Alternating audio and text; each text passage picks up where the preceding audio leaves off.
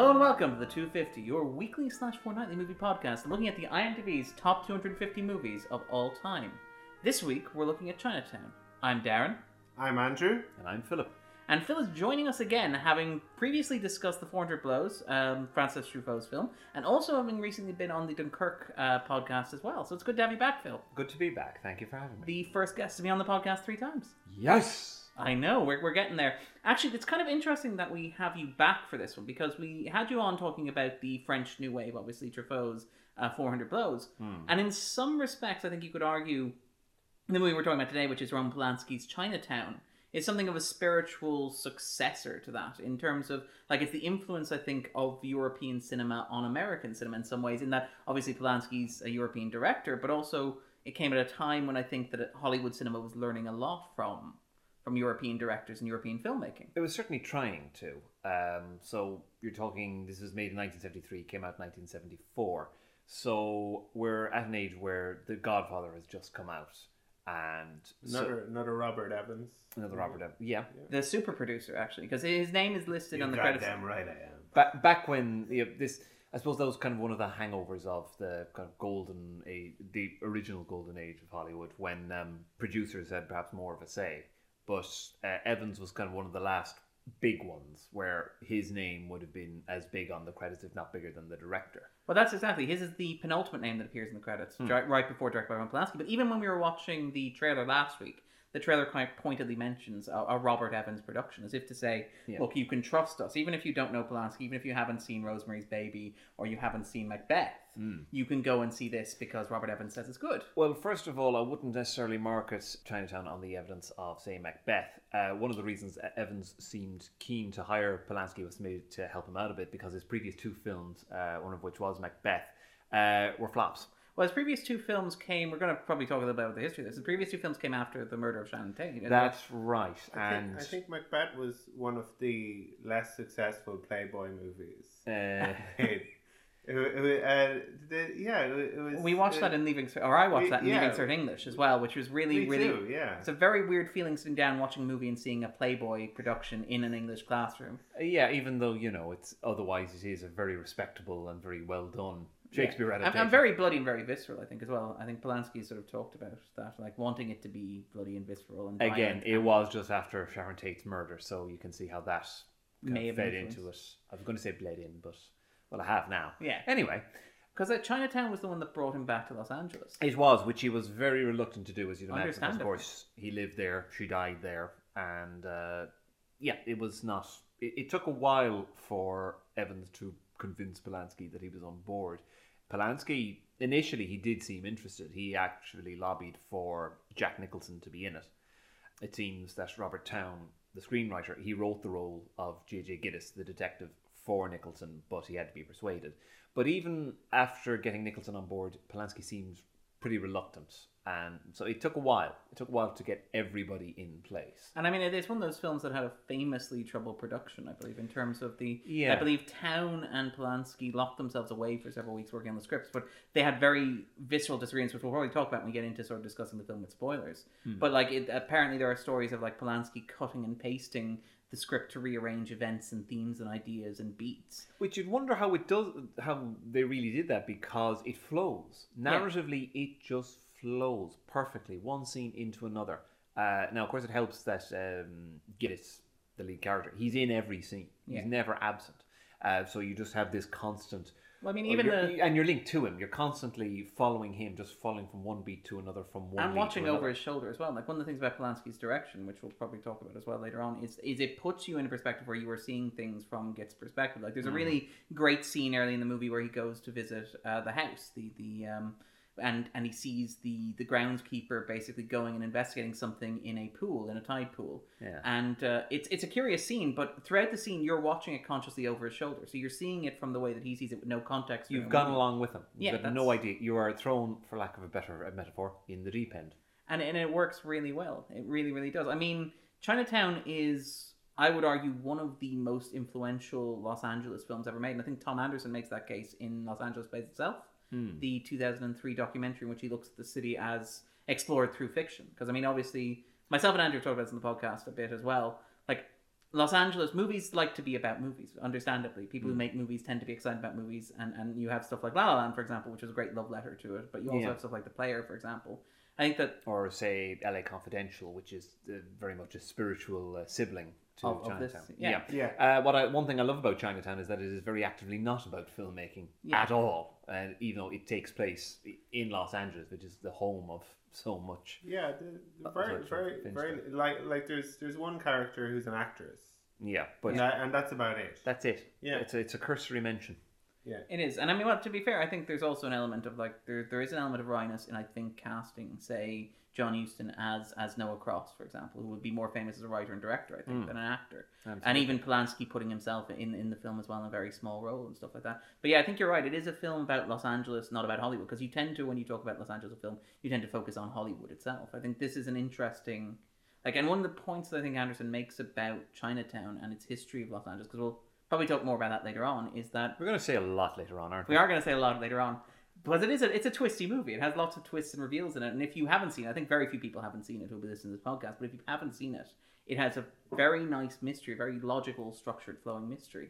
Yeah. But it captures like mood very well. It captures ambience very well. It's very meticulously made. Oh, unquestionably. It feels like the second season of True Detective. Although people didn't like that, it feels like it got kind of like a certain amount of inspiration, certainly from this sort of thing. And I know that Chinatown didn't invent.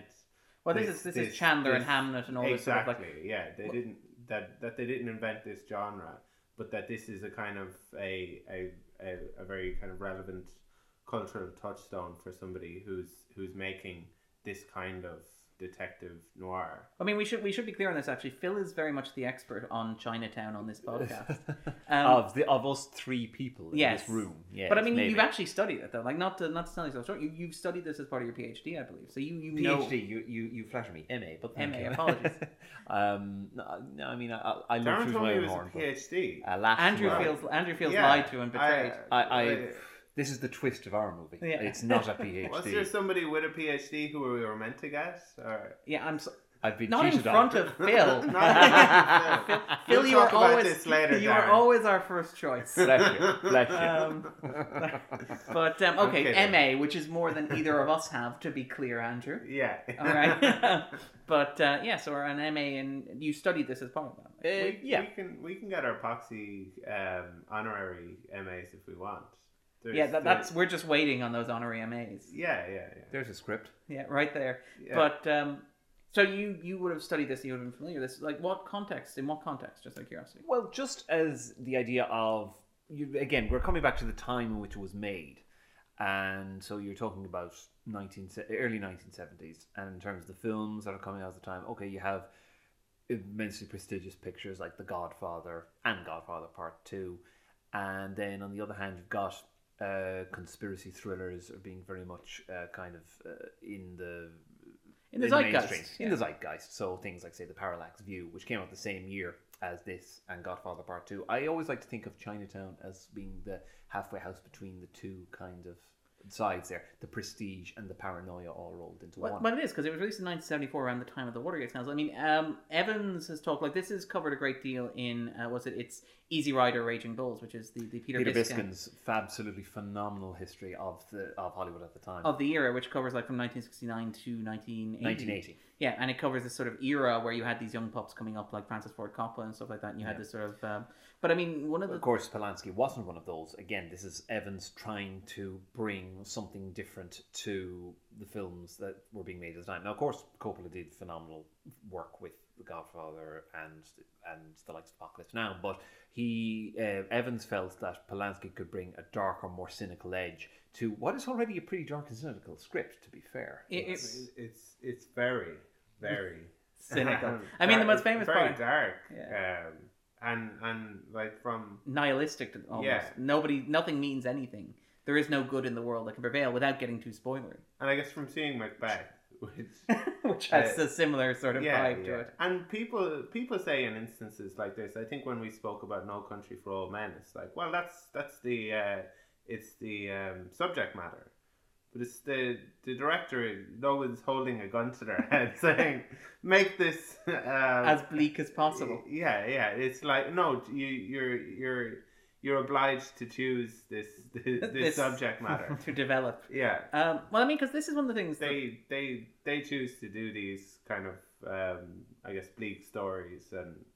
Well, they're very good at it, so I mean, you can't blame them. Exactly. One of the things that and again, this is something that I've sort of read myself. I think it may have been in Easy Rider, Raging Bull, but it may also have just been in terms of interviews with Evans and in interviews with Town and stuff, was that Evans, in some respects, well, he wanted Polanski involved and he wanted that sort of flavour and edge and darkness. I think there was an argument early on that he wanted something that was a bit more like The Godfather. He wanted something that was a bit more classic and conventional in terms of storytelling and narrative. And I think there was some conflict with Polanski, who wanted something a bit rawer, perhaps. There's a thread here in the making of Chinatown about a lot of conflict, and it just largely seems to be Polanski versus everyone else. So here's one example where Evans is looking for a more classical look, which would fit into the time frame in which Chinatown is set. So you're talking about mid-1930s. You're talking film noir, for example. I think is a huge influence here, like that sort of stuff. Like exactly. But Polanski seems very determined not to play it as such. I kept thinking it was around when we were talking about Dunkirk, and we were talking about actually Chris Nolan's remake of Insomnia. And one term that seemed to get bandied about just kind of cheaply because it sounded clever was instead of film noir, it was film blanc, because it was just so bright, even though it had all the other elements of kind of film noir in place. This is the ultimate film blanc in that it is. You think of the limitations of film noir, or not the limitations, the conventions of film noir. The black and white design, for example. Exactly. The Dutch lighting, angles. The lighting on the scenery as much as the actors. Yeah. The what you would refer to as the diagonal camera lenses, the diagonal sort of camera. There's a term I'm looking for here, and I have lots of notes, as you two will attest, because I'm just that. Phil violated the rules of the podcast by actually doing research and knowing stuff about the film that we're talking about. Yeah, I know. How dare my rules? Darren violates them all the time. He's very good at that. This is the podcast with footnotes. Remember? Yeah. I feel it's my role not to research. So it's you okay. Be the layman. That's okay. That's your job. Yeah. But even things like what you call compositional tension. Yeah. This is a term that actually Paul Schrader uses. If you read his conversations in Schrader on Schrader, he goes through film noir and looks at these conventions. And one of them is that you generate tension not by moving the camera, but by always moving the elements within it. So you get things like where Gittes is he's shooting his quarry with a camera, but instead of cutting to them, you have a shot on Gittes. But you also see the camera lens and his quarry reflected in the lens. Yeah. It's all happening within the frame with very little movement. I believe there was actually even some argument about that themselves, where Polanski wanted the image flipped because obviously that's how it would be reflected in a lens. And I think Evans or somebody else involved wanted it basically portrayed as it was because it wouldn't make sense to the viewer. That's the level of argument and conflict that you have. Well, exactly. But this is what we're coming back to, in that Polanski just seemed to be wanting to make these particular decisions, and Evans, well, whether it be Evans or Robert Town, the screenwriter, or his cast, wanting to do things particular ways, and he's just kind of going against the grain and the traditional expectation of their demands or of film noir, and saying, no, we're going to do this in a less idealistic way, put it that way, a less stylish way. Not that the film isn't stylish, but it's less stylized. Yeah. Well, one of the things that I like about Chinatown as a sort of a film noir, and it's been argued, and again, like this is one of the things when you talk about film noir, because it's so hard to classify, because some people argue that it's a style, some argue that it's a genre, some argue that you cannot physically have a colour film noir. Well, I think Chinatown just by existing puts spade to that theory, but film noir is not a genre. We have to stress that. I mean, genre is largely dictated by the content, whereas film noir is very much more about the form. It's about how you make the film as opposed to what the film's about. So this is a detective story. It's a crime thriller. It's set during that era where you would associate these. I mean, one of the things about casting John Huston is Huston filmed a number of the really famous ones, like The Treasure of Sierra Madre. Yeah, there we go, that sort of stuff. Exactly. And I mean, one of the things that I like about Chinatown in that sort of milieu or sort of context is the fact that, like, one of the things about, and this is going to be kind of like vaguely controversial, one of the things I'm not a huge fan of, or I'm not as big a fan of the golden era of Hollywood as a lot of people are, the 30s and the 40s. Okay. And one of the issues that I take with it, or that, like, obviously I appreciate the impact of the films, the way that they've shaped the movies that we have today and everything like that. But it's the romanticization of, say, the Hays Code and stuff like that. So you had a lot of film noirs where you couldn't actually talk about what you wanted to talk about. You had so to sort basically of work around. no sex and no violence. No sex, no violence, but I mean also even like playing down like unpleasant ideas. Like I think that one of the things I really like about Chinatown is that it explodes those. It feels like, I think Town has talked about this as the novel that Raymond Chandler would have loved to have written, but never could because of the constraints at the time. High praise, but then again, it's Chinatown, so we'll allow him that. We'll give him that one. But it's this idea of it is a film noir, and it uses a lot of the conventions, but it's filmed in a way that wouldn't have been possible before the 70s. So the film's opening shot is two people having sex. That's right, it's actually a photograph of them. So it's like a camera looking at an image. It's looking at the image of these people. It's all very self-reflexive, but like you say, it is two people caught in flagrante delicto. Yeah, and it is nothing that you couldn't have got away with that while making a film noir. No, so and that's your opening shot. Yeah, so I think it's very much pushing outside the boundaries. I mean, even when you get to the heart of what the mystery is, like, if you were making this movie in, say, the 30s or 40s, you would have to dance around, say, the secrets of the Cross family, whereas Chinatown just lays them bare. That wouldn't have been possible because with this script is just too complex and too messy. Yeah, and frankly too horrible.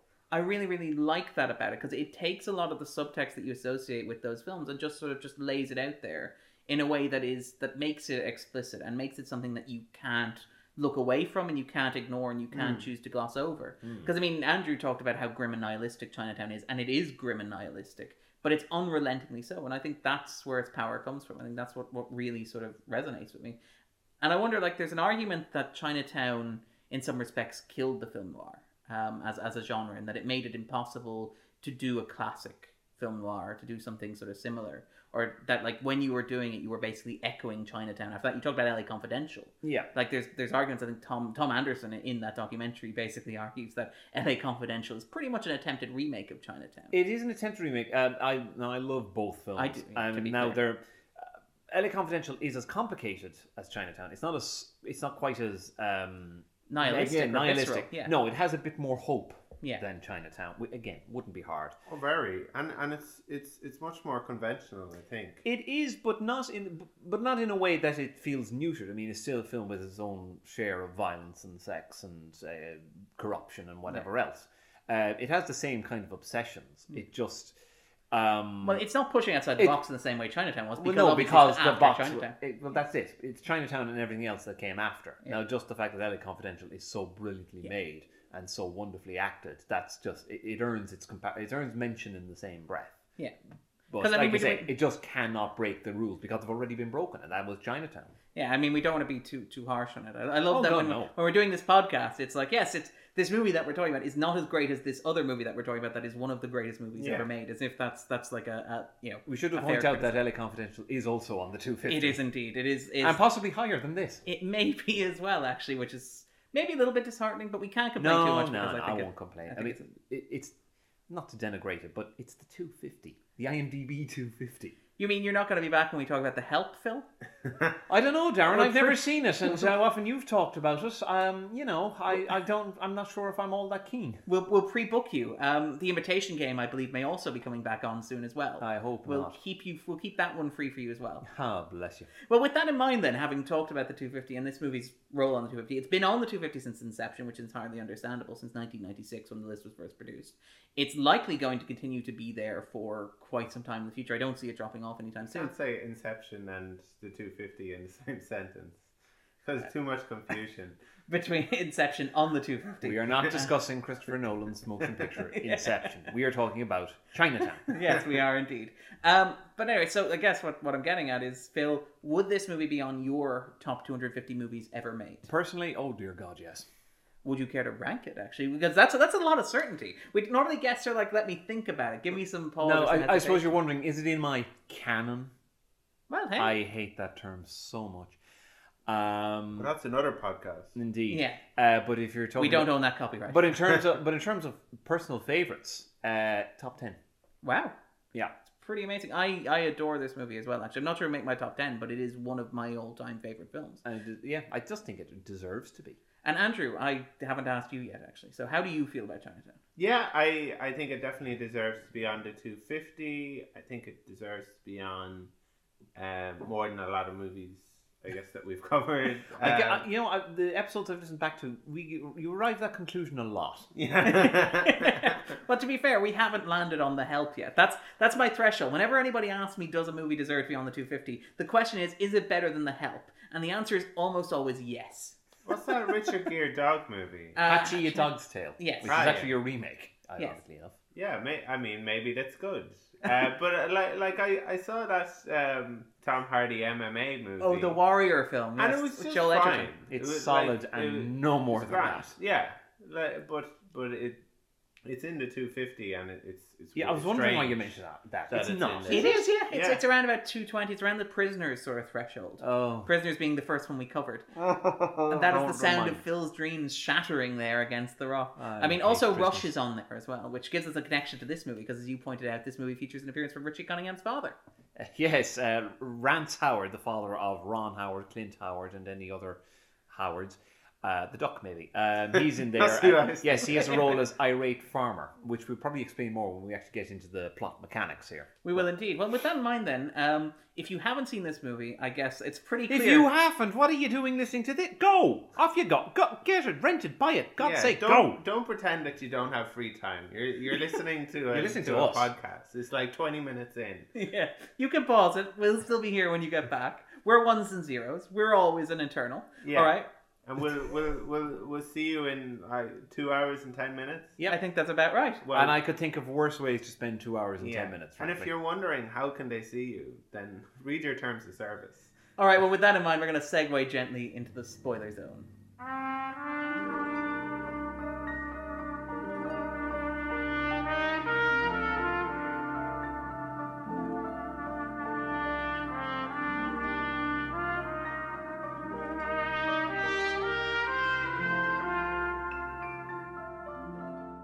Spoiler zone. So, Phil, what is Chinatown about for you? God, that 2 hours and 10 minutes just flew by, didn't it? What's it about to me? Yeah, so what does it resonate? When you think of Chinatown, what do you think about? What grabs you about it?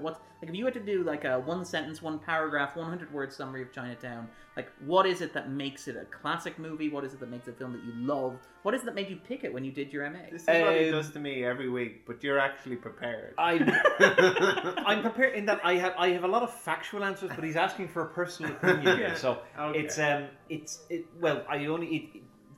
For clarification, it was just one of the films that was on this particular module of my MA, but I just happened to love it, so it suited me down to the ground. But what is way to worm the answer there, Phil? Well, it's true. But the reason I love it is, well, it probably just says more about my general disposition, but it's the brightest, sunniest slice of film cynicism I can think of. Because here you have a tale set in brightest, sunny California, almost entirely shot during the day. Very few scenes at night. But despite all that, this is a tale of corruption of both of natural resources, of government, and of family, and ending in the most heartbreaking way imaginable. Yet all still in that guise of. It's like that line. It's always sunny. It's always sunny. It's like that line that Danny DeVito says again at the beginning of LA Confidential. Come to Los Angeles. The sun is bright and inviting, and the orange grows as far as the eye can see. And of course, that plays more of a role in this film. The orange groves, or the orange groves that aren't growing oranges, as it were. Yeah, because the salt water is bad for glass, apparently. The colours in this movie, I wonder how much Robert Evans has to play in that, because like The Godfather. Well, is again a very colourful movie. Well, originally he wanted the cinematographer to be the cinematographer behind The Godfather. I believe he wanted Gordon Willis. Yeah. Couldn't get him. Yeah. The eventual photographer was John A. Alonzo, who did a marvelous job. Except when it went to processing and it came back, and Polanski saw the prints, he found that they were much darker and sepia tinged, and there's that off brown ochre color that you'd expect, more like The Godfather, basically. Yeah. And he hated it. And when he found out that was at Evans' direction, he said, "The hell with that," and sent it back to the lab to be put back the way he wanted.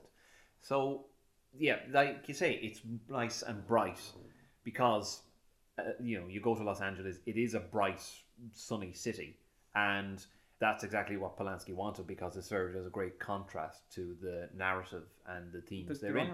Which is really interesting because we talked a bit about this earlier about how like Los Angeles. I've never been to Los Angeles, but I feel like I've almost been there through the exposure through the way it's treated on film. And one of the recurring themes of the way the cinema deals with Los Angeles is that the people who live there seem to hate it a lot.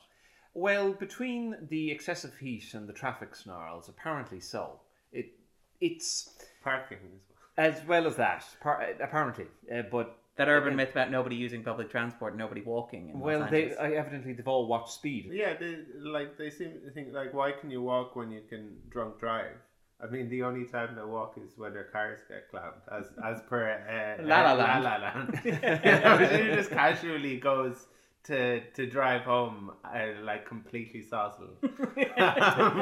Well, unfortunately, the Chinatown does very little to rehabilitate that image of Los Angeles because besides the fact that there's all this political corruption going on, I am sad to say that it is all that the narrative about the corruption of the water supply is based on real events. It is. It's inspired by real events. I mean, Anderson covers this in Los Angeles Plays itself. It's based on the land grab, basically. It's an event that is sadly known as the Rape of the Owens Valley, which is located to the northeast of the city.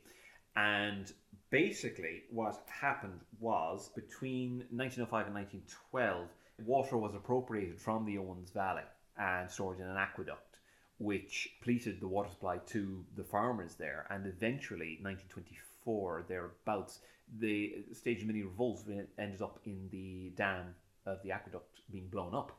They did. They were like throwing dynamites. The water wars, as they're known, like which sounds like something from Mad Max. Yes, exactly.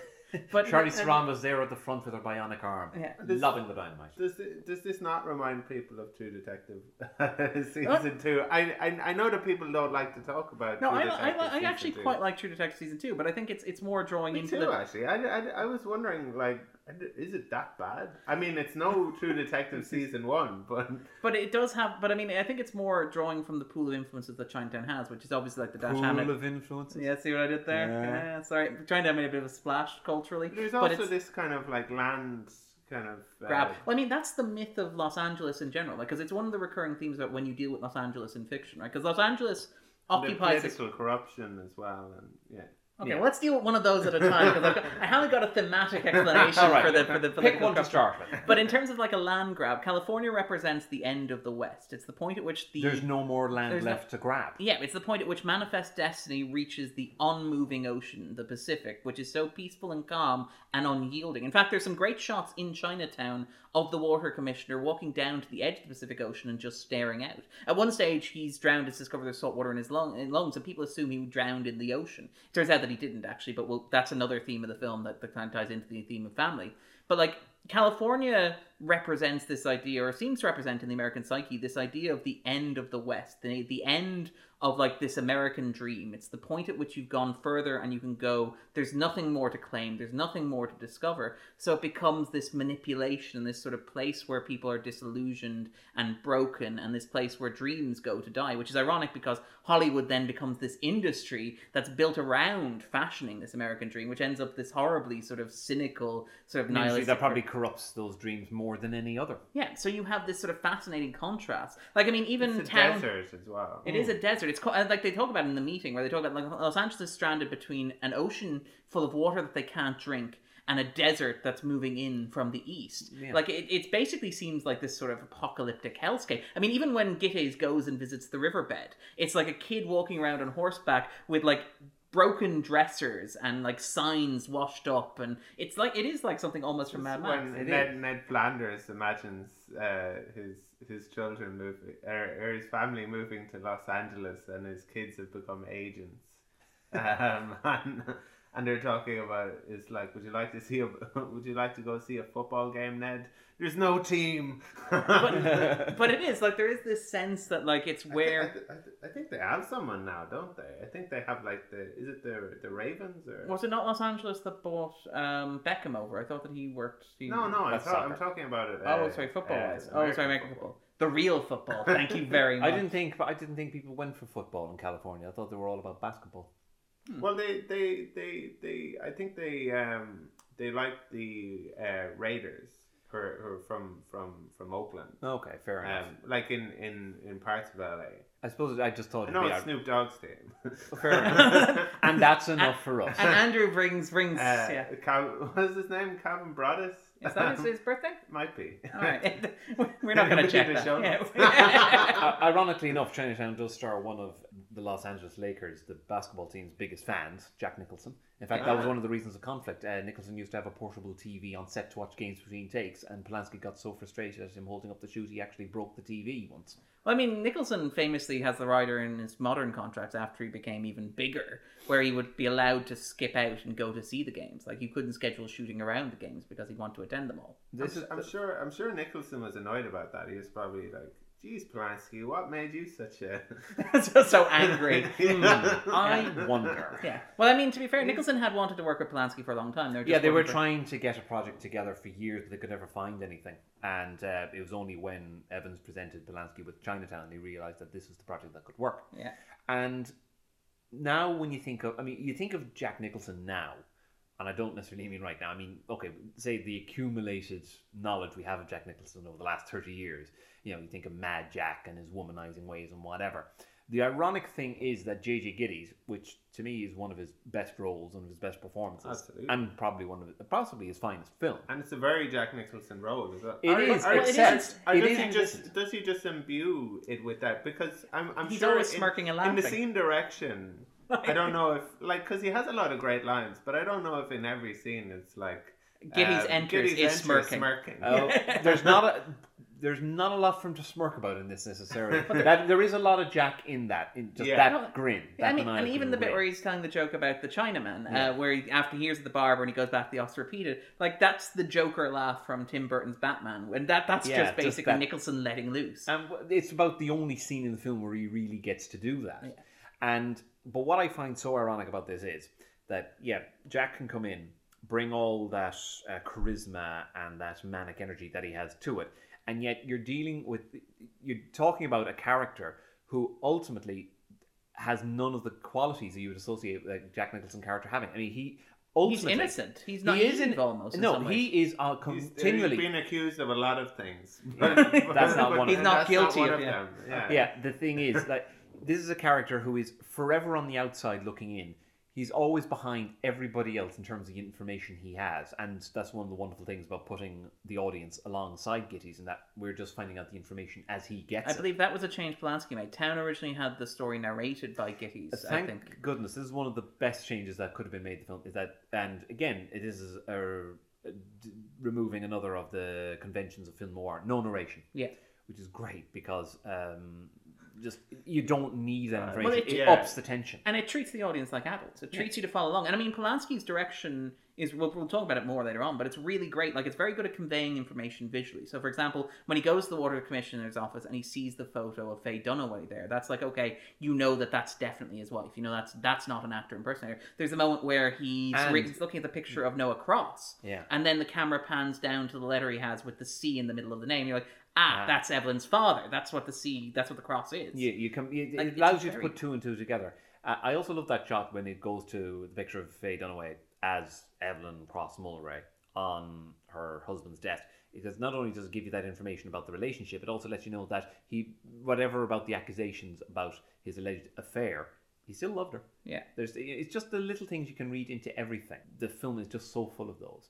But to come back to the Jack Nicholson character, to Gittes, apart from being behind... isn't it that it turns out he never had an affair? Well, there's some discussion about that. Yeah, did he have an affair or not? I know that Evelyn was happy with the relationship. Like, was he a surrogate father figure? I think it was more surrogate father. There really was no evidence that he ever had an affair. No, because that would be almost like if you're going to reveal that Evelyn and Catherine. her and Noah have a child, and it's her sister and her daughter. And I didn't even have to slap him to get him to say that. Then at that point you could probably have just throw in as well that she was also being.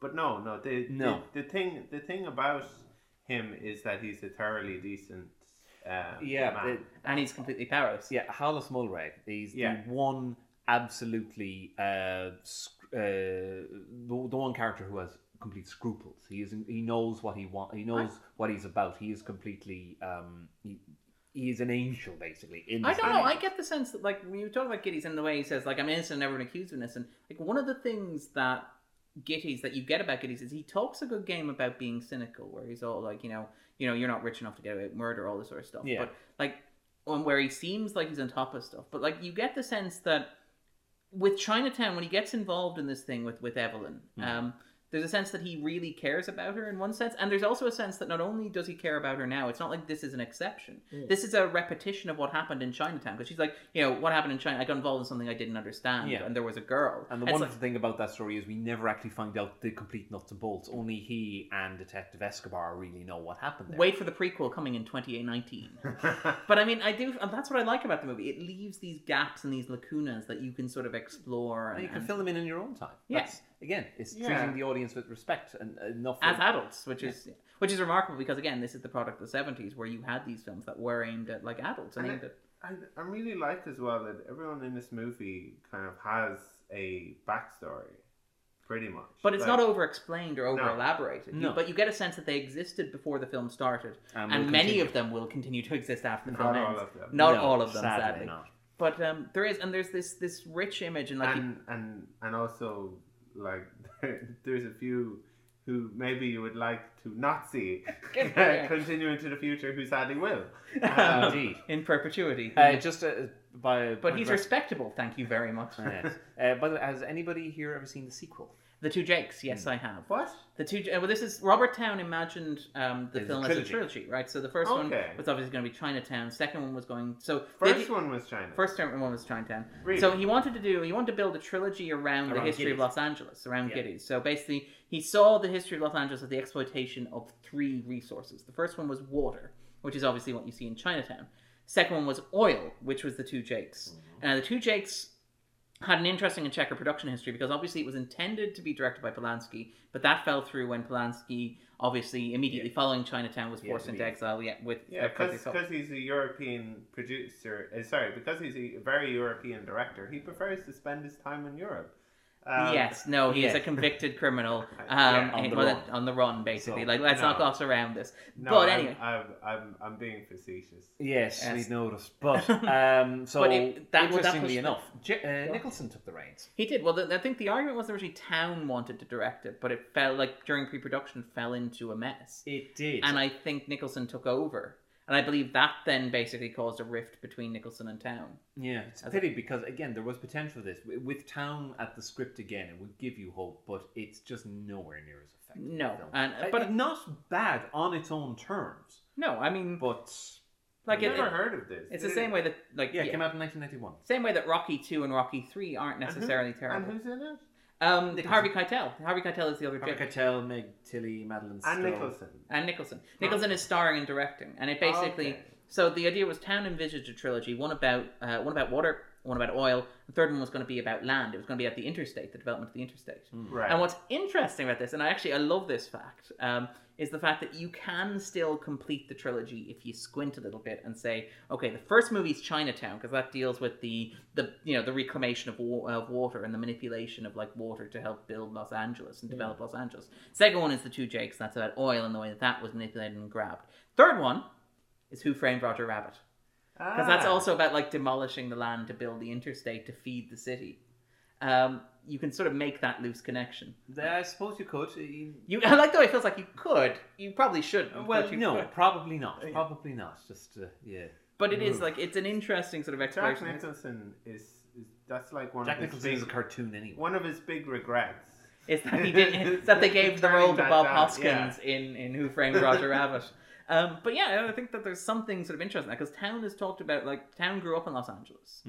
And it was and even you mentioned, this is based on sort of inspired by real events. He talks about how when he read these histories of those water wars and stuff like that, he got the feeling that somebody understood California as he had, the smell of eucalyptus in the air. One of the things he talks about when he talks about Los Angeles is he gets the sense that it's always sunny. There's minimal seasonal change. So you have this sense in Los Angeles that time doesn't exist, that it's almost a perpetual perennial summer. That is exactly. And then even like you have an industry where age is discouraged, where people try and pretend to be perpetually young and all this sort of stuff. But like one of the things I like about Chinatown is it captures that sense of timelessness, because there's a sense of like almost immortal sin. Because one of the things about Chinatown is it's obviously about the water grab. And at the same time, it also reflects Watergate as well, ironically enough. It's the movie could arguably be seen as the original Watergate, if you will. But it is, it landed at the perfect time in terms of people's mistrust in government. You talked about, like, you covered the parallax view, for example, as well at the same time as this. Yeah. And this sort of sense of people not trusting authority in government and stuff. And I feel like Chinatown sort of tapped into that perfectly. It's interesting because it's not about people who don't trust government. It's that they want to, but there are other forces at play, like whether it's I think early on in Gittes' office you can see a framed portrait of FDR, and even at the meeting, at the city hall meeting, where they're discussing building this new dam. Right there, in huge, hovering above this meeting, is this portrait of FDR. Yeah, obviously the New Deal, stuff like that, because it's set during this the era when this was when the New Deal was finally seeing some results. Yeah, and so you've got kind of government and people trying to run their affairs. That is kind of the overarching. And you have even like Mulray, for example, is arguing that like water belongs to the people, and so it should be something that's handled by government rather than private companies. Yeah, people are trying to put certain resources back in public hands, but then there's always these individuals who are trying to take things that really shouldn't belong to them and put their own stamp on it and make it their own. And unfortunately, the character of Noah Cross just does that in the most horrible way. Well, Noah Cross is a fantastic character, a horrible human being, fantastic character, because he's got like, there's a sense watching the movie that obviously it's about the Los Angeles crisis, and obviously it reflects Watergate and stuff like that, but Noah Cross almost seems bigger than that, because he talks about how he's old and he's become respectable, but even his name, like... Politicians, old buildings and whores all become respectable if they last long enough. But he's got like the name like Noah Cross, which is like Noah... Biblical implications. Yeah, that's exactly. Noah and the flood, and cross, the crucifixion, all this sort of stuff. Like you get the sense that he's been around forever. And even at the end of the film, like Andrew alluded to this, when he talked about like at the end of the film, there are people who die that you don't want to die. And there are people who live who you really don't want to live. He's one of those people who you want to die. And there's a point where Evelyn shoots him and she clips him in the arm. Like he barely stumbles back. He's like, well, that jacket's ruined. It's like, I have a sudden pain in my left arm. Am I having a heart attack? Oh no, it's okay. I'm just being shot. But it's luckily that my heart isn't pumping at the moment. But it's all through the film. There's references to what about the water supply? Oh, he owns it. Or just let the police handle this. He owns the police. There's even like early in the film, like one of the things that Towns talked about is like he acknowledges that Polanski made a better movie of his script than his script was, which I think is very magnanimous as a writer. Because I think you see, like we talked about Stephen King on this podcast, and Stephen King has this really big thing where he's like, no, my original novel was pretty great, so let's make a miniseries. So that reminds me, that remake of It is due in your cinemas this September. Maybe. But Town basically, like one of the things that he regrets being deleted is at the start when Curly is talking to. Curly's in the office and he's really upset when he finds out that his wife's cheating on him. This is the first client that we meet. Yeah, this is the opening scene. Like obviously the sex photos lead to this, and he's talking about how angry he is and all this sort of stuff, and how he feels betrayed and all this sort of stuff. There's a deleted bit where he references like he's going to kill her, and in the original script, Gittes says you're not rich enough to get away with murder. And that's even why when you cut back to the scene, you get this conversation about, look, I didn't mean anything by it. I'm just saying I understand that you can't pay all at once. You're a man of means. I don't want to squeeze you and all that sort of stuff. But it sets up this theme that runs throughout the film, which is like, if you are rich, you can get away with anything. Like, that human life has a price. That there is nothing more powerful than money. Like, and even the conversation with Cross where Nicholson asks basically, like, look, how much are you worth? You're worth more than 10 No million. idea. Yeah. Are you worth more than 10 million? Oh my goodness, yes. John Huston is a guest on this podcast right now. I never said it was a good impression. It's actually a really good impression. But anyway, but there is... And you then just have this wonderful way of talking. You just want to try and impersonate it anyway. Pretty good. Thank you. But what could you want from this? And his response is the future. The future, Mr. Gittes. Yeah. Future. That's where we're going. We don't need roads. And also notice that, he feels so powerful he can do what he wants. He can pronounce Gittes' name however he wants. He doesn't care. He will wander and stamp all over anybody to get what he wants. Yeah, and even though he doesn't need it, it's just this level of like acquisition and power. Like it's because again, the idea is that he's feeding Los Angeles the monster that wants to grow. And one of the interesting criticisms that Tom Anderson makes of Chinatown, because he's talked a lot about it, is that he argues that like its treatment of the water crisis, or the treatment of the water wars and stuff like that, presents that as like the root of like a few corrupt individuals like Cross. And his argument is that no, actually what happened really was the city of Los Angeles itself sat down and decided that it was comfortable doing this. And so it was systemic. Yeah, by creating this image of Cross, you create like a monster that you can hate and a representation of something that like takes the blame off the city itself. I don't think that's fair, because I think watching Chinatown you have this wonderful sense of like pervasive corruption. Like there's this really great recurring motif where there's a cold running through the police department. So like Lou has it obviously, and the coroner has it as well. He's got a summer cold that won't go away. And we had inappropriate smoking. This movie has lots of inappropriate smoking to bring back a classic 250 sort of.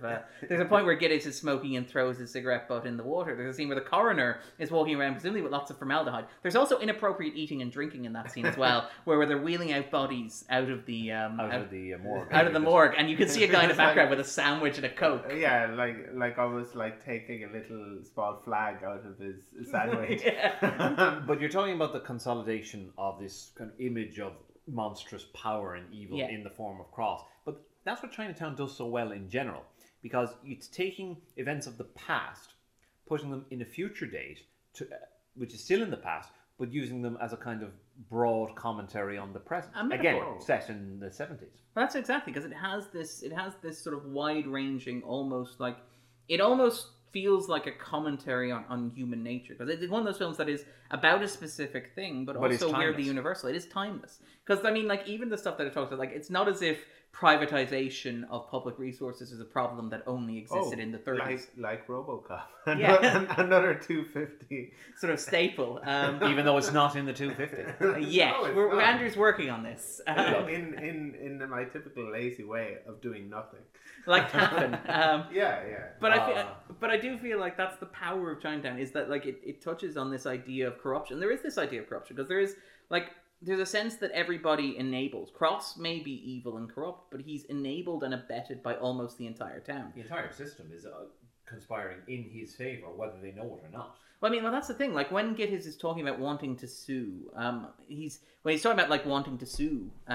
Like his advisors are also saying, well, look, in that situation, the guy you're suing is going to be having lunch with the judge doing the trial. Like there's a sense that the entire system is weighted in such a way that it's anything that anybody can try to do that is in any way decent or good or right is going to fall through the cracks, and they're going to be wronged. And Gittes is the ultimate example of that. All the time he is trying to help Evelyn, and he's trying to get her out and try and solve this case. At the end of the day, the case overwhelms him and she dies. Yeah, it is horribly, horribly bleak and cynical. The fact that he tries to help almost makes the situation worse. So you can't argue, like you could argue that it doesn't make it worse. All it does is it just exposes it and doesn't make any difference whatsoever. But like the worst case scenario, and unfortunately that's the most positive spin you can put on it. is that it changed nothing. The worst spin you can put on is that it actually made things worse. Yeah, because at least if he hadn't, Evelyn at least might have survived. Yeah, or Cross may not have found Catherine, for example. Yeah. Which is really, really, really bleak and uncomfortable. Upsetting. It really is. When the movie ends with this monster, like a child molester and a rapist and of his own daughter, taking away his daughter and granddaughter to that's not a happy ending. No. But let's talk about this, because like the primordial themes, because obviously it's about water, it's about land, it's about all these resources, about the history of Los Angeles, stuff like that. But it's also, and Town has talked about this, one of the innovations in what he felt that Polanski did with the script was the structure that he imposed on it was that he structured the revelations so that first you have the water mystery. Then you segue from the water mystery onto the land mystery. You discover it's actually a land grab. And then in the film's final third, you get from the land into the incest, into the discovery of the Cross family's like weird, perverse, like the horrific abuses that are taking place within it. And one of the things that I like about it is that it's peeling it so neatly. They dovetail so neatly, and it's peeling an onion. Like, because you know that the water crisis is very specific to Los Angeles. Then you dig down, the land grab is basically like in some ways the fundamental American myth. It's the idea of the European settlers coming and taking something that they believe already owned. Yeah, that they believe is rightfully theirs. And then you peel back even further, and it's a more primal abuse of a man like hurting the people in his family. Like an avocado there. People always say it's like layers of an onion. Aside from the skin of an onion, all the layers are the same. But eventually you end up with nothing at the center. You end up with like. I'm a firm believer that avocados are a fad. We'll always be doing so. What about toast? That is the real question here. I like the fact that Andrew's established this as the Millennial Take Podcast. off the wrinkly skin and there's the soft flesh underneath, but beneath that there's a hard stone. Do you want to try that metaphor then with that? Is the stone core incest in this example, Andrew? Well, I mean, I'm not going to stretch that particular metaphor. This is the bit that you throw out. But like that's the thing, is that like the deeper that you delve into Chinatown, the worse it gets, and the more primal it gets as well. And you're talking about incest, which in that kind of structuralist kind of way it's the last taboo in a kind of societal way, because you know, via that you're undermining your own kind family unit, and your societal bond. But it's also it's a minor as well. Yeah. I like just to keep piling on the misery. And yes, and it's also not only like a minor, which would make it statutory rape, it's also quite clearly just rape. Because there's a point where Cross like accuses Gittes and says like, it's always rape. Statutory rape. Yeah. Like Gittes is like, you will, which you know, let's not get all Polanski on this, but it's like there's a point where Cross like says to Gittes, you will never understand that in the right time and the right place a man is capable of anything, which is the most bleak. Weird. He's trying to excuse himself. He's like, well, I think more the film particularly weird, considering that as Jack has already pointed out, he's rich enough he doesn't have to, because he will get away with it. But I think that's more like arguing that like the Cross's greed is so primal and so absolute, basic, that it doesn't even extend beyond land or money or the future. It goes right down to his own family. And I think one of the things that's interesting about this is the way I think the film in some ways seeds this idea of incest early in the movie, in terms of, because like it's the water company is originally owned by Cross and Mulray. So there's already sort of a suggestion of incest and impropriety when you discover that Evelyn married her father's business partner, who's part of like a corporate family almost. And then you have the suggestion that Catherine is Evelyn's sister before you find out that she's her daughter. So there's this insinuation that Mulray might have been having an affair with his wife's sister, with his sister-in-law. It's all very improper in its own way before you even get to the truth. And then you pull it back, and it's like, and that's just when I talked about why I like this as a film noir, is the sense that it lays bare things that you could never have gotten away with in the Hays Code. Because you could maybe have gotten away with one layer of that. You could probably got away with the implied creepiness of her dating her father, or her marrying her father's business partner, who's basically your uncle. But you wouldn't get deeper than that. I mean, that's not for us to judge. But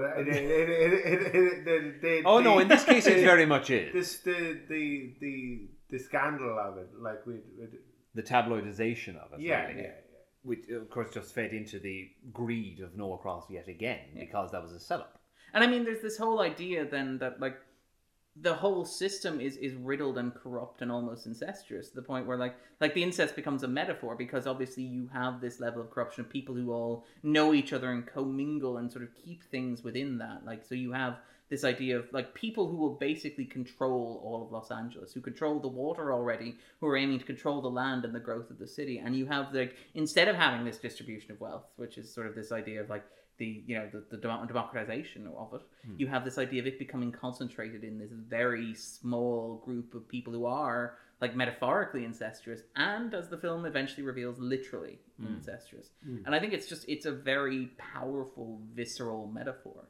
It is just this horrible idea of people and institutions becoming infected with foreign ideas and bodies that really shouldn't be there. Which, okay, so you have Evelyn having to bearing and raising her own father's child, but as well as that, you have like Hollis when he's found in he found in a freshwater lake, but of course he's found to have salt water in his lungs. So there's something's gone wrong there. But and then it turns out he's drowned in his own tide pool as well, which so the murder initially seems like it's a big vast conspiracy, and the suggestion is he was drowned in the Pacific. But eventually he just drowned at home. Yeah, he was drowned in his own tide pool by his father-in-law. And there's so many threads like that in the movie. These subtle kind of where there's nothing kind of introduced where it's completely new and not foreshadowed, and there's all of these nice little links, even silly things like sorry, you said his name a moment ago. The Mulray.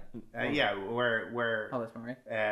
Where Hollis is like missing a shoe, and then Jack Nicholson is also missing a shoe. He loses the same. Yeah, and careful kids, watch those sluice pools. If you don't drown, you will lose a shoe. I think like the similarities, Mulray having this experience which has kind of changed his mind about things and soured him, similarly to the way Gittes has.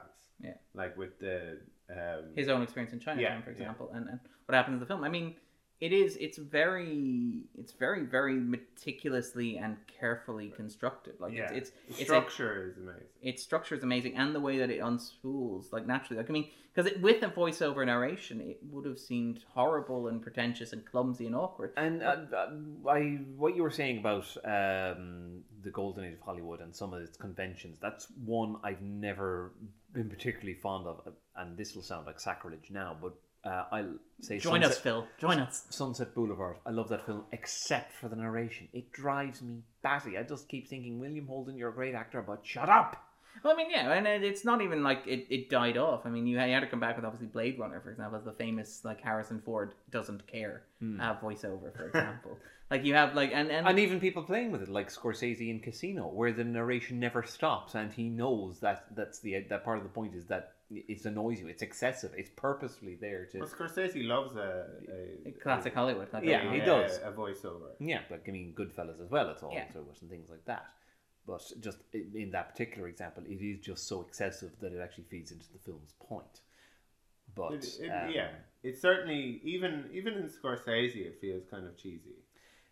Yeah, but I think that's probably just now that's kind of the association we have with it. How well he makes it work, I think, it just depends on how often he chooses to use it. So in Goodfellas, you have some, but it's not all the way through the film like in Casino. But again, it's in Casino. In Silence and Smothering, for example, in Wolf of Wall Street, it's quite good because it's a perspective thing. Yeah, I think that it does vary from film to film how effectively he uses it. But I also think he uses it a lot better than a lot of other voiceover stuff. And I think that plus Wolf of Wall Street does a lot of interesting, unconventional things that you wouldn't associate with a Martin Scorsese movie. Like I love the bit where he's doing like a promo and then the cops arrive. Yeah. Which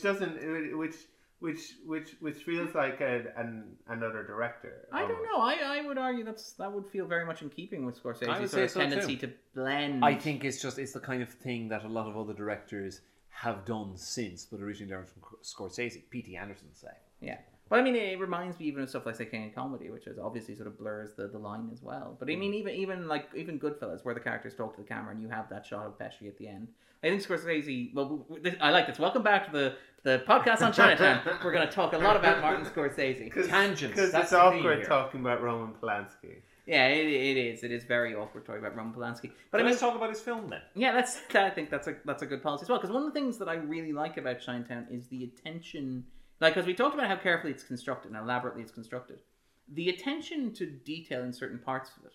And one of the things is, like, Town actually interviewed a host of Private Eyes, and particularly Private Eyes, who would have been working in the 30s and 40s when the film was set, to find out their methods and how they work. So, like, for example, a lot of the stuff that Gittes does, and the film pays a great deal of attention to how Gittes does what he does, which is, I really like. I'm a big fan of procedural work in film. I think the Coen brothers do it very well, for example, as well, in their work, where they'll pay attention to how you do a thing, because they understand that one of the joys of cinema is watching characters do stuff. So you may as well have them do something interesting. And, like, you get to watch Gittes be a Private Eye. So you get to see him, like, the watch under the car wheel to see what time somebody leaves. Yeah, the tail light.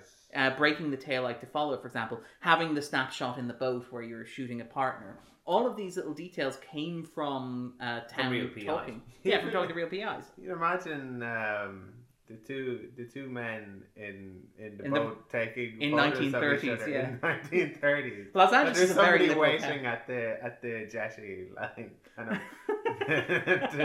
to take them to the Los Angeles was very tolerant in the 30s. The Vice Squad. Yeah. But it is like, and even I also like to imagine that when somebody gets the bill, they're like, "You spent $400 on stopwatches." what the hell were you doing? But pocket watches were a lot more readily available back then, I suspect. But I like that, and there's a lot of stuff that Polanski does where he understands that you visually watching something is interesting. As long as the thing you're watching is interesting, you will happily watch it. So you get like that extended scene where Gittes goes to the Crossmill Ray residence, and you have the groundskeeper notice the grass in the pool and fish it out. And that scene goes on for a good 90 seconds almost. Because you're just watching a piece of detective work. Yeah. But as well as that, you know there's an important piece of the clue. Important will clue be in there. The puzzle is there. But it's also... I'm mixing my metaphors again. Important clue of the puzzle, important piece of the this. What? Wake up. But it's got this sort of amazing attention to detail in there. Apparently, one of the things I read, and we're again talking about Polanski again, is that after Tate was murdered, actually, he did a lot of investigating himself before they caught the Manson family, before they identified the Manson family as the killers. He apparently would do stuff like sneak into his friends' houses and his friends' cars and like search for photos or records, and like he would take stuff looking for fingerprints, for example, and he famously took a handwriting sample as well to compare it to the note that was left at the scene. Good lord. Yeah, there's a sense that like Polanski he sort of skirted around it when he talks about the film, but that maybe in some ways that encouraged his attention to detail, his attention to watching in the film, because this is a film that's very interested in the act of investigating, watching. I mean, one of the big recurring motifs is eyes and glasses. Like, for example, obviously Evelyn has that imperfection in her iris that Jake notices, and then she's shot through that same eye at the climax, for example. You have, like, the big clues are a set of glasses in the bottom of the tide pool that are broken. Even when Gittes goes to the orange grove and he gets roughed up, tellingly one of the lenses in his sunglass comes out, which is very nice. You have this recurring motif of, like, seeing and watching and observing, and even though... And yet completely missing the bigger picture at the same time. That's it, exactly, because there's a sense that the world almost doesn't make sense. And again, this is like a perfect example of it being a great 70s film, like capturing the mood of the time very well.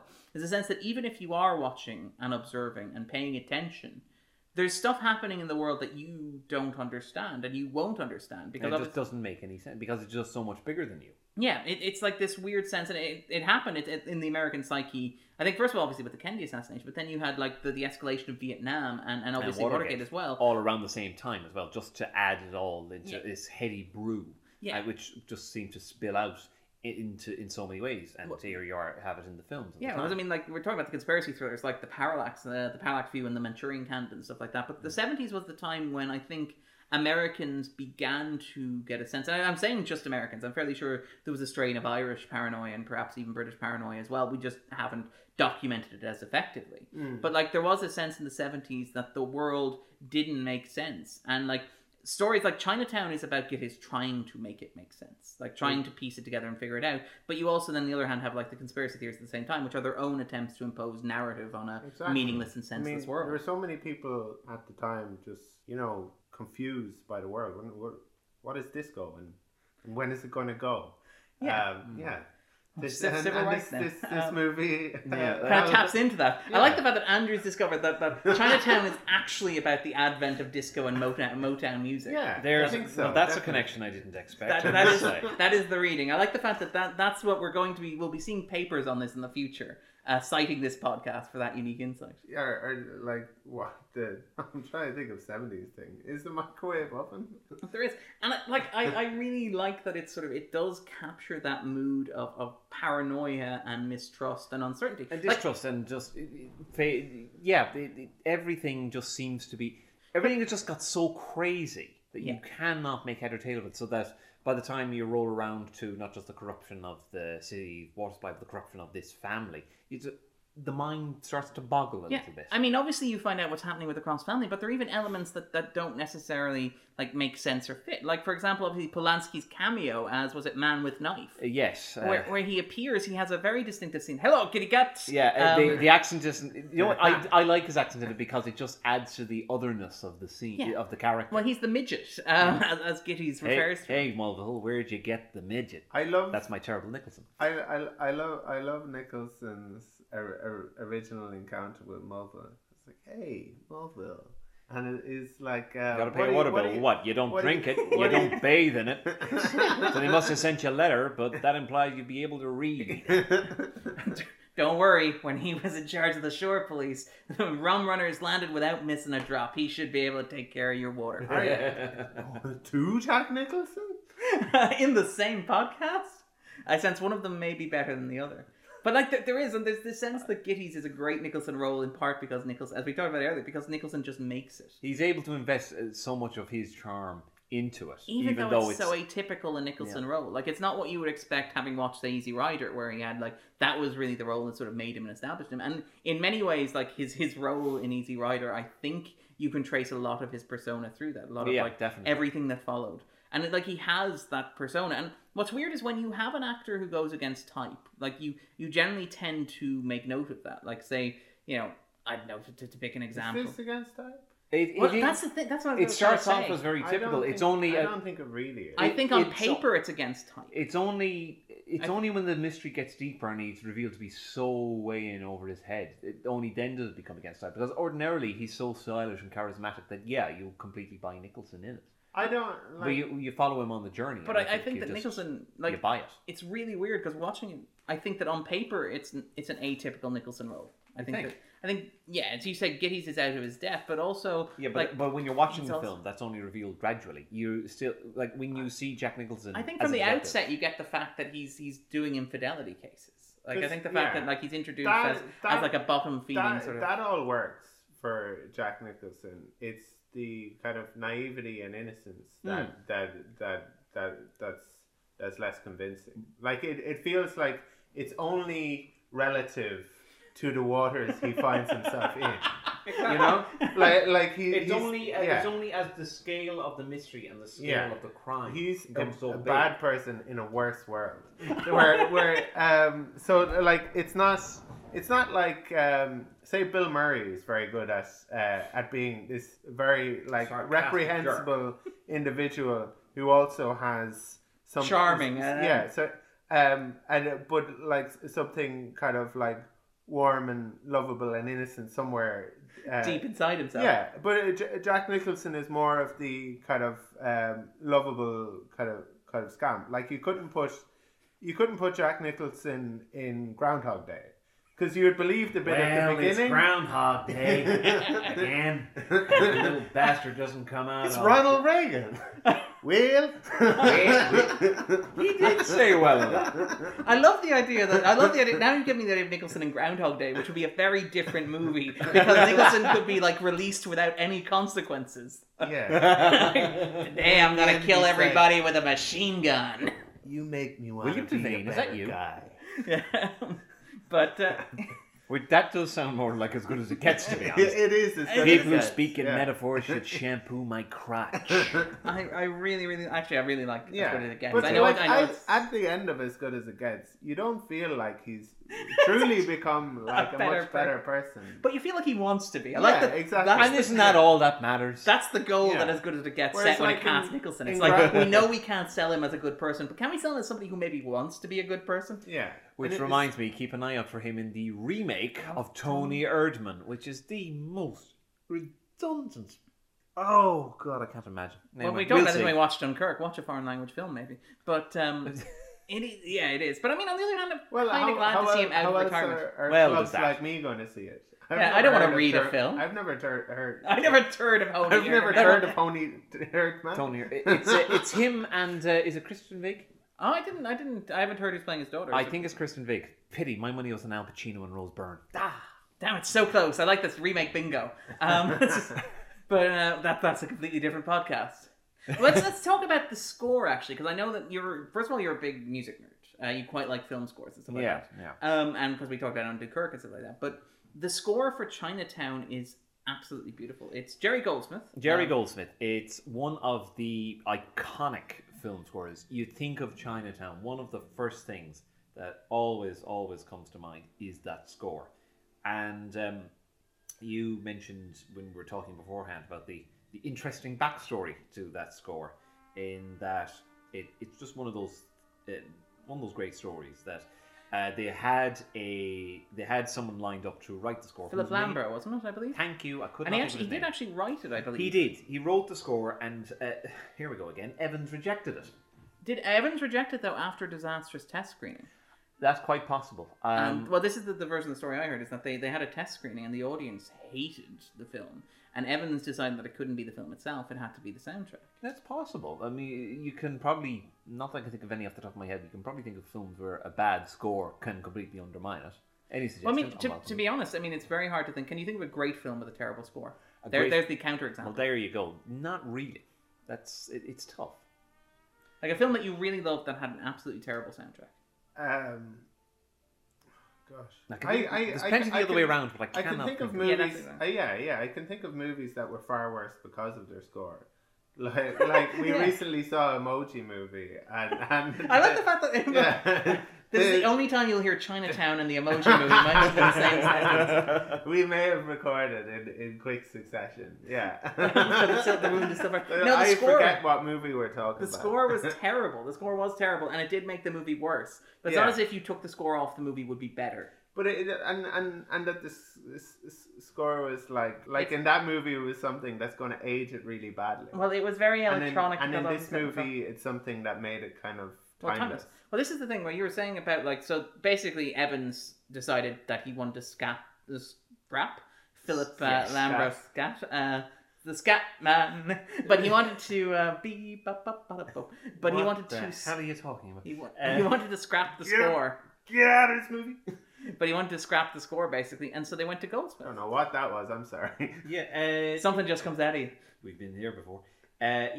Goldsmith, who was very much kind of flavour of the month, having done the likes of Planet of the Apes, Patton, Tora, hadn't yet composed The Omen, his high point, but that was a couple of years later. But still, he had. But I mean, Goldsmith is generally, I think, sort of seen as an relatively experimental composer in terms of the time. Like many of his big scores, like you think of Planet of the Apes, which is a very minimal score. Many of his scores were very experimental. Big scores. Yeah. Planet of the Apes, that's a very minimal score. It's and even was that Alien as well? The original Alien was. Yeah, that was a few. That was of course. That was obviously later. But again, that's not.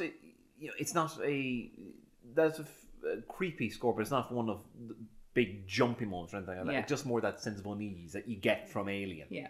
And so I wouldn't have associated him with a film like Chinatown. No, but then again, you think of this score with the horns and the first sound is that score, and as soon as you hear it, it just puts you in the time and the place. It is pitch perfect. I love that score. It completely puts you in the mindset of where we are and what genre you're in. We're in the 30s.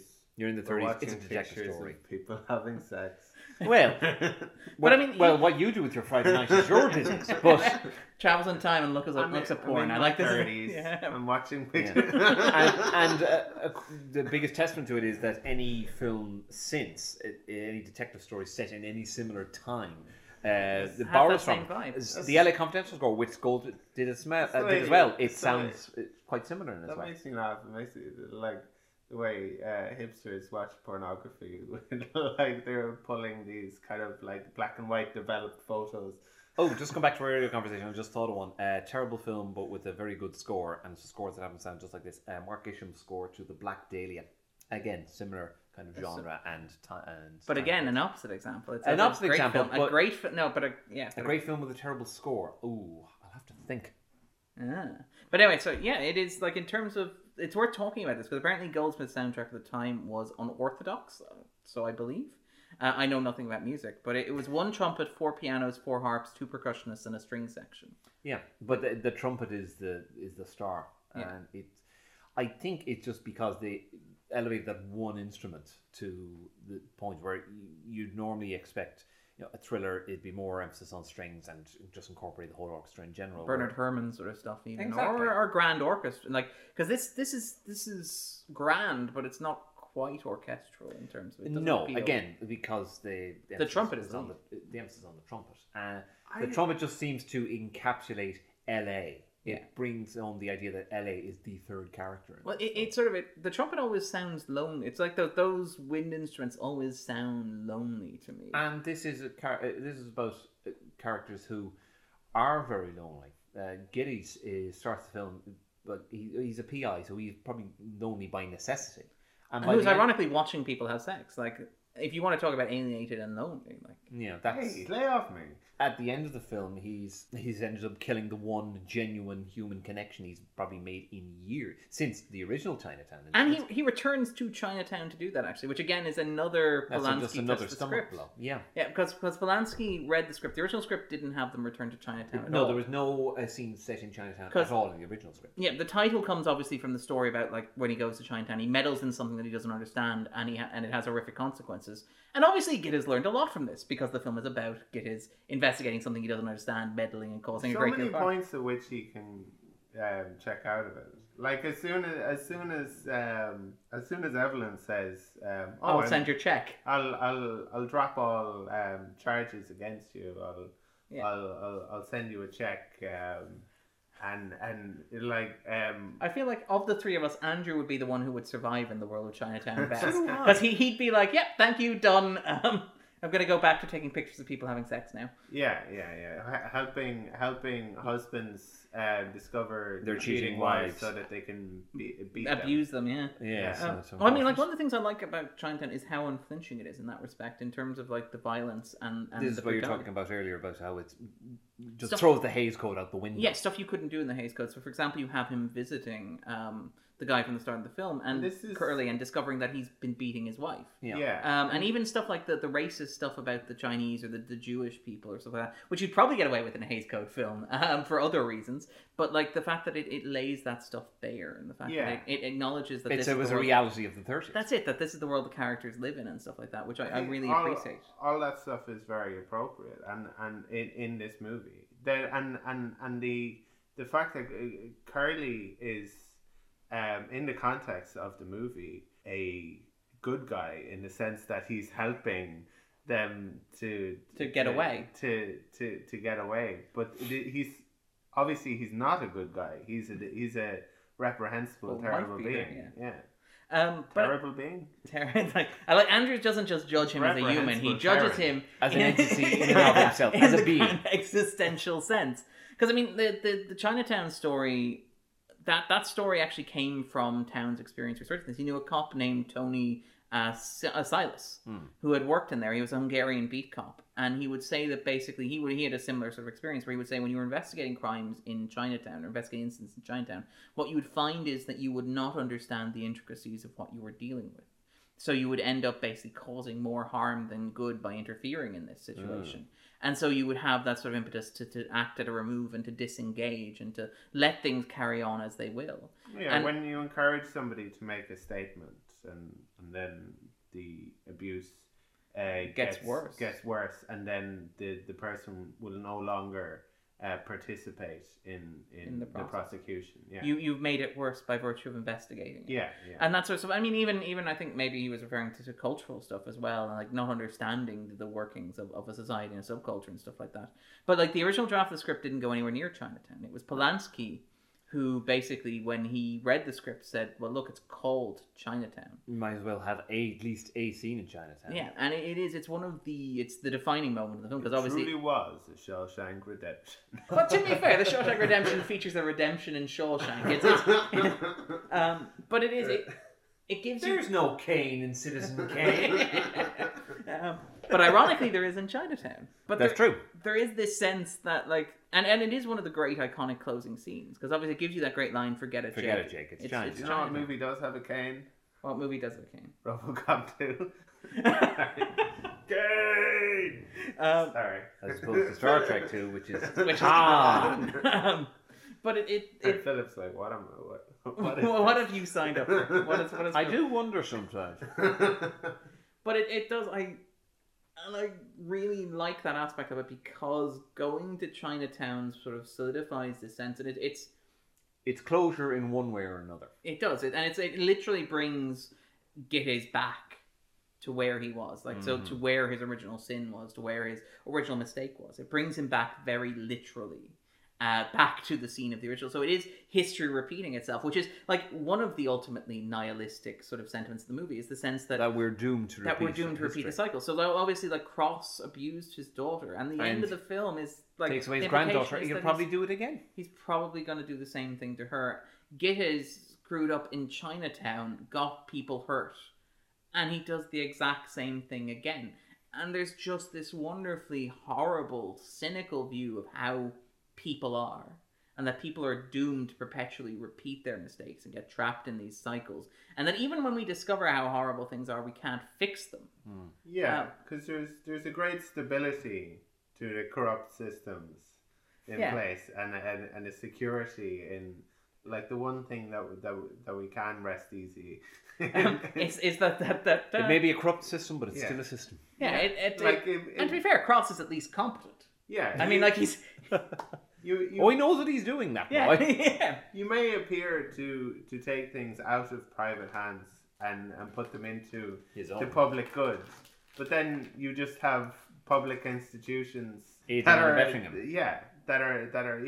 essentially in the pocket of these industrialists and so you have this sense at the end of Chinatown that the best thing you can do is just sit back and let it happen. Because it will happen anyway. Because it will happen anyway, and at least that way you won't be directly responsible for getting people killed. Yeah, just try and stay alive and take some pictures. Well, of naked people cheering. having sex. I like that Andrew always looking for the silver lining. But I mean, it is reassuringly, like, it commits wholeheartedly to its cynicism and its nihilism, and it's just... It's not dishonest. No, it's not. It couldn't be in my top 10 because of that. Like, really? Because this movie is perfect, but, like, it's just overwhelming. Like as an encapsulation of everything that is wrong with people. Yeah. It's a similar thing with No Country for Old Men, because I think I said with that, like, this movie is perfect, and like it feels like there should be enough perfect movies to kind of fill the 250. Where are the perfect movies that celebrate humanity? That's what Andrew wants to know. Yeah. Then the Big Lebowski. People are probably wondering, Andrew, why do you want movies to be made that lie to people? Should we be honest about how crap the world is? And how is it that you talked about it on was it Arrival, where life is nothing but a wailing, suffering shuffle? It's the same moral. We're doomed to repeat ourselves. Weeping and wailing in this valley of tears. That's the human experience. Yeah. So why would you lie to people? I think it didn't lie to people. It just put those events in the wrong order, and it was so clever as a result. There was a recent Twitter thread that we won't go into details on, but I think I was saying kind of like, oh, Darren, can't we just agree that all of life is terrible? I was like, no, there are specific parts of life that are terrible. I want to build a little ring fence around them. I want to continue on. Because that's the thing, actually. Because it's really odd. I like films that are positive. And we talked about this in the podcast, where I much prefer, say, Spielberg over Kubrick, even though I think Kubrick is as perfect a filmmaker as ever existed. But this is now you're getting into kind of personal inclination. That's it, exactly. Personal taste is that I much prefer, like, the warmth of Spielberg, which over is what the 250 is. It's very subjective, but it's lots of different kind of. But on the other points of view, because there's room for very like very cynical disparate taste. Like you have the right way to put it. Yeah, I mean, you've got Spielberg and Kubrick on the 250 several times. Well, no, I was going to say, like, despite the fact that I feel that way, and despite the fact that, like, I generally tend towards Spielberg, I still think this is... You just have to admire it as a film. No, I love this. I absolutely... No, it's not like I admire this film. I actually love this film. I think this film is amazing. I think it's beautiful, despite the fact that it is cynical. And part of me is like, I generally don't like cynical films, but for some reason, I have a strong emotional response to this one. And I say that I would agree with you, and I say that's because it's cynicism, because the way it portrays it, the fact that it layers these themes and these narratives together so well, that ultimately that cynicism it has a grounding. It's not unfounded and it's honest.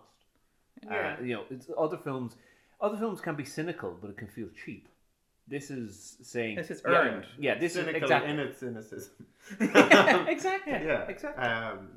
But this is more kind of genuine and sincere. You get the sense somebody sat down carefully and thought about everything they hate about humanity and, like, let's package this in a script. Because famously, the script was 180 pages long. It was practically a phone book. Yeah, they would look down a bit. Nobody making the movie was just like, let's just cut a few corners. You know, like this movie doesn't have to be good. People aren't good. The world isn't good. So why should this movie be good? Yeah, they never took that point of view themselves. But even in a practical sense, they didn't take that point of view. Like, there's the famous scene where Gittes confronts Evelyn about the reality of who Catherine is. Where he slaps her. That's Nicholson hitting Dunaway for real. Whoa. Yeah, they tried several takes. They didn't seem to work. So Dunaway just said, just hit me. And Nicholson did. He felt really horrible about it. But it's the takes where he really hits her that's in the script, in the final film. That's really, really depressing. There's also the moment that Andrew was talking about where John Huston, who's playing... I mean, I suppose the part of it that's depressing is that... I understand that. So if he hit her. It's not like in whatchamacallit. Thingy. Yeah, Thingy. With you know the thing with the guy who did the thing. Yeah. Remember in Inglourious Thingies? Oh, where Tarantino is like, let me just get in there and choke. And I don't know who that is, but it's like Christoph Waltz. Don't worry, he chokes Diane Kruger. Acting, like not actually choking Diane Kruger. It's not like from the way you've told the story. It's not like Jack Nicholson was like when you've seen him preparing in The Shining, where before the scene he's like ma, and then like kind of like, and then just unleashed on Faye Dunaway. It's Faye Dunaway saying, "Oh, just hit me." Yeah, like, it was her idea. I mean, I don't see how we can get too depressed about it. Aside from like finding any context of a woman being hit distasteful, or anybody being hit. Yeah, the fact as well that Jack Nicholson felt terrible about it. It kind of reminds me of Roger Moore.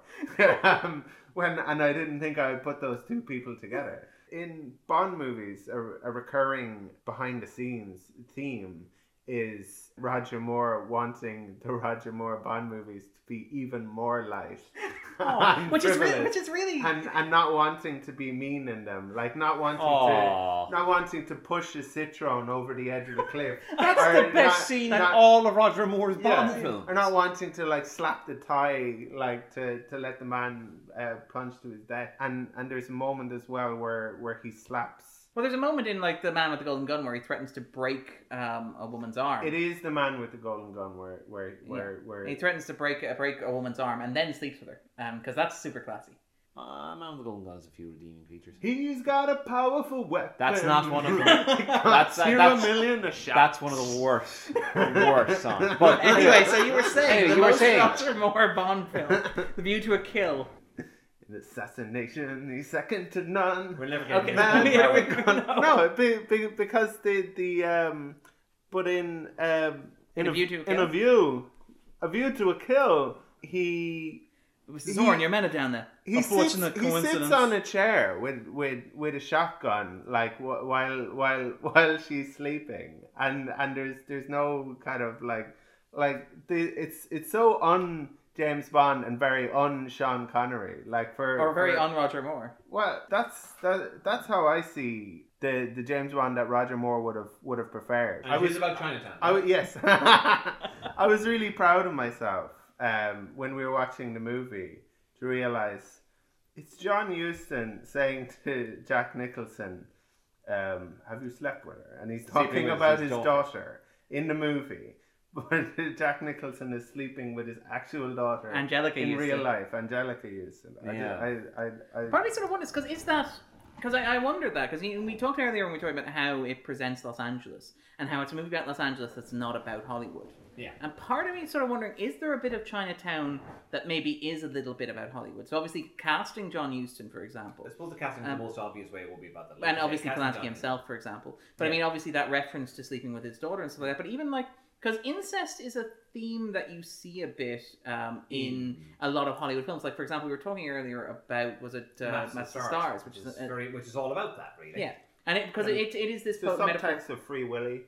Yeah, it's all in there, but it's basically this metaphor of show business as a being sort of corrupting and self-loving and decaying and increpid and sort of stuff. And I do wonder if there's an element of that because. Obviously, we talked about how this was Polanski's first film coming back to Los Angeles after and also his last film, because of the horrible in the US because of everything that happened afterwards. But I do wonder if there's an element of that to it, like that if he came back to Los Angeles in some ways, like his association with the place, maybe his contempt for the place, like if you think watching the film that there is a vibe of that it is sort of like a... I suppose so. And like you talk about the casting there, even casting Nicholson with all his charm and his just those masculine wiles and that manic grin. Like you're talking about a character who is always poking his nose into things. He's a detective, and you know you can see that in a very kind of phallic way almost. And what happens most of the film, he spends with a cut on it and a big plaster, completely undermining his abilities as a detective, as any other attributes you care to give him, which just seems to work against what you would think of as a Jack Nicholson character. Yeah, I mean, you look at him and you think, you mustn't be very good at what you do. Exactly. Yeah. But I mean, even stuff like, as you mentioned there, the active watching as well is very much important. And people viewing life through lenses and images as well. So that's sort of like when I was watching this time, because obviously it's a great film that when you watch, you can unpack and unspool and you sort of discover new things, I think, every viewing. Yeah. And I was sort of wondering this time if there was an element of that to it, if it felt like this was Polanski sort of like in some ways indicting... Because, like, we talk about Los Angeles and how there are a few films to deal with Los Angeles that don't deal with Hollywood.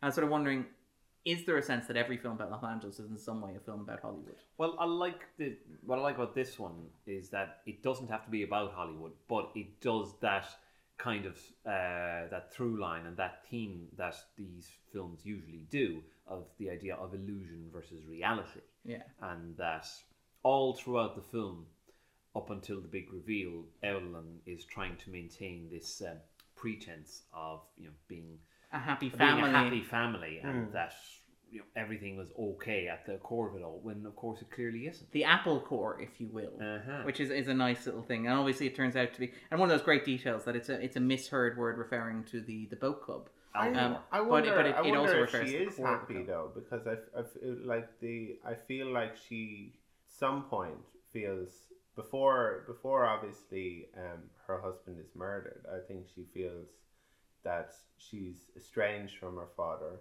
which is what she wants, and she has a relationship with her daughter, and that her husband understands that and supports it, and has rescued both of them from her father. Now we find out that they have been speaking, that Noah and name I can't never remember. Moray. Have well, they had the big argument. Yeah, which I guess kind of undermines that. I think it's... Well, I mean, they were business partners. There's a connection. And obviously Cross comes to the house because he murders Moray there. Everybody is more connected. To see if you had any sugar and to murder you. By sugar, I mean my daughter. Yeah. You went there. Oh, there. God. Andrew maybe, but not you. From me. Yeah. I think it was interesting for someone who really didn't want to go to LA to make this movie. He made a very good LA movie.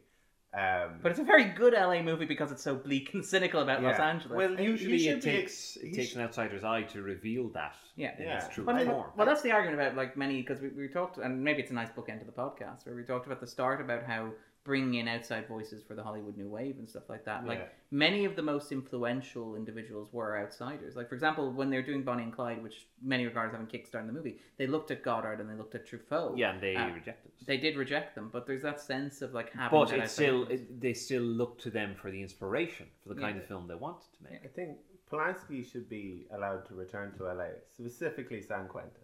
Yes, so he can stand trial for what he's done. I think that most people would agree with that. Yeah. But as far as Chinatown goes, again, there you have it. You look at any other image of LA, especially if it's one that's been made by an Angelino, and there might be a certain amount of cynicism and darkness to it, but it'll never match this. Yeah. No.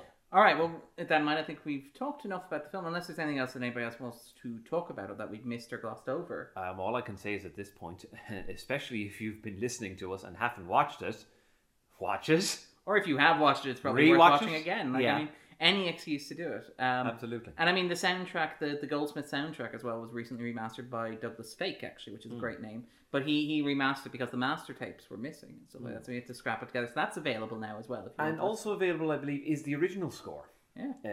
Got its own separate release. But beg your pardon? Philip Lambros. Oh, thank you. Philip Lambro. Philip Lambro. Podcast listeners didn't get to see the flourish on Darren's face as he said Lambros. He kind of went up and down. He did. It's just a name that you gotta love. But anyway, but Lambro's original score is apparently available. Is it? Have you listened to it? No, but do you want to? I wouldn't mind. Oh. It's apparently he couldn't release it with the Chinatown name, so I think it's called Los Angeles 1937. Ah, very pointed. And when I get home, I am looking for that. Chinatown with a hyphen this time. Something like that. All right, well, I think that anything left to do then is to pick the movie that we're going to talk about next week. And Korean neighborhood. How do we do this? Do you have a random number generator? We do indeed. We have a random number generator. Hold on, let me just pull the Just get it warmed up there. Just configure it properly. I'm just going to pull the curtain off. Here's the thing, Phil. You get to make a choice. Ooh. Now, keep in mind that Andrew and I have recently covered both the Emoji Movie and Crossover from the Bottom 100. So you get to decide, do you want to add the Bottom 100 to the mix, or are you happy to leave us with the top 250 movies of all time? Do you think we suffered enough, or do you want us to suffer more? I always want to see people suffer more, but in this case, I think you may also suffer from having to listen. I think we'll leave it at the top 250 for the moment. You recently listened to Kelleglan, haven't you? I did. And considering I've never seen the film and never will, I will... All right, then. Let's stand back. Roll it there, Phil. Phil is approaching the button. You know what's going to happen now, of course. I'm going to pick a film you've already done. Don't be afraid to crank it. If you look at this indicator on the random number generator.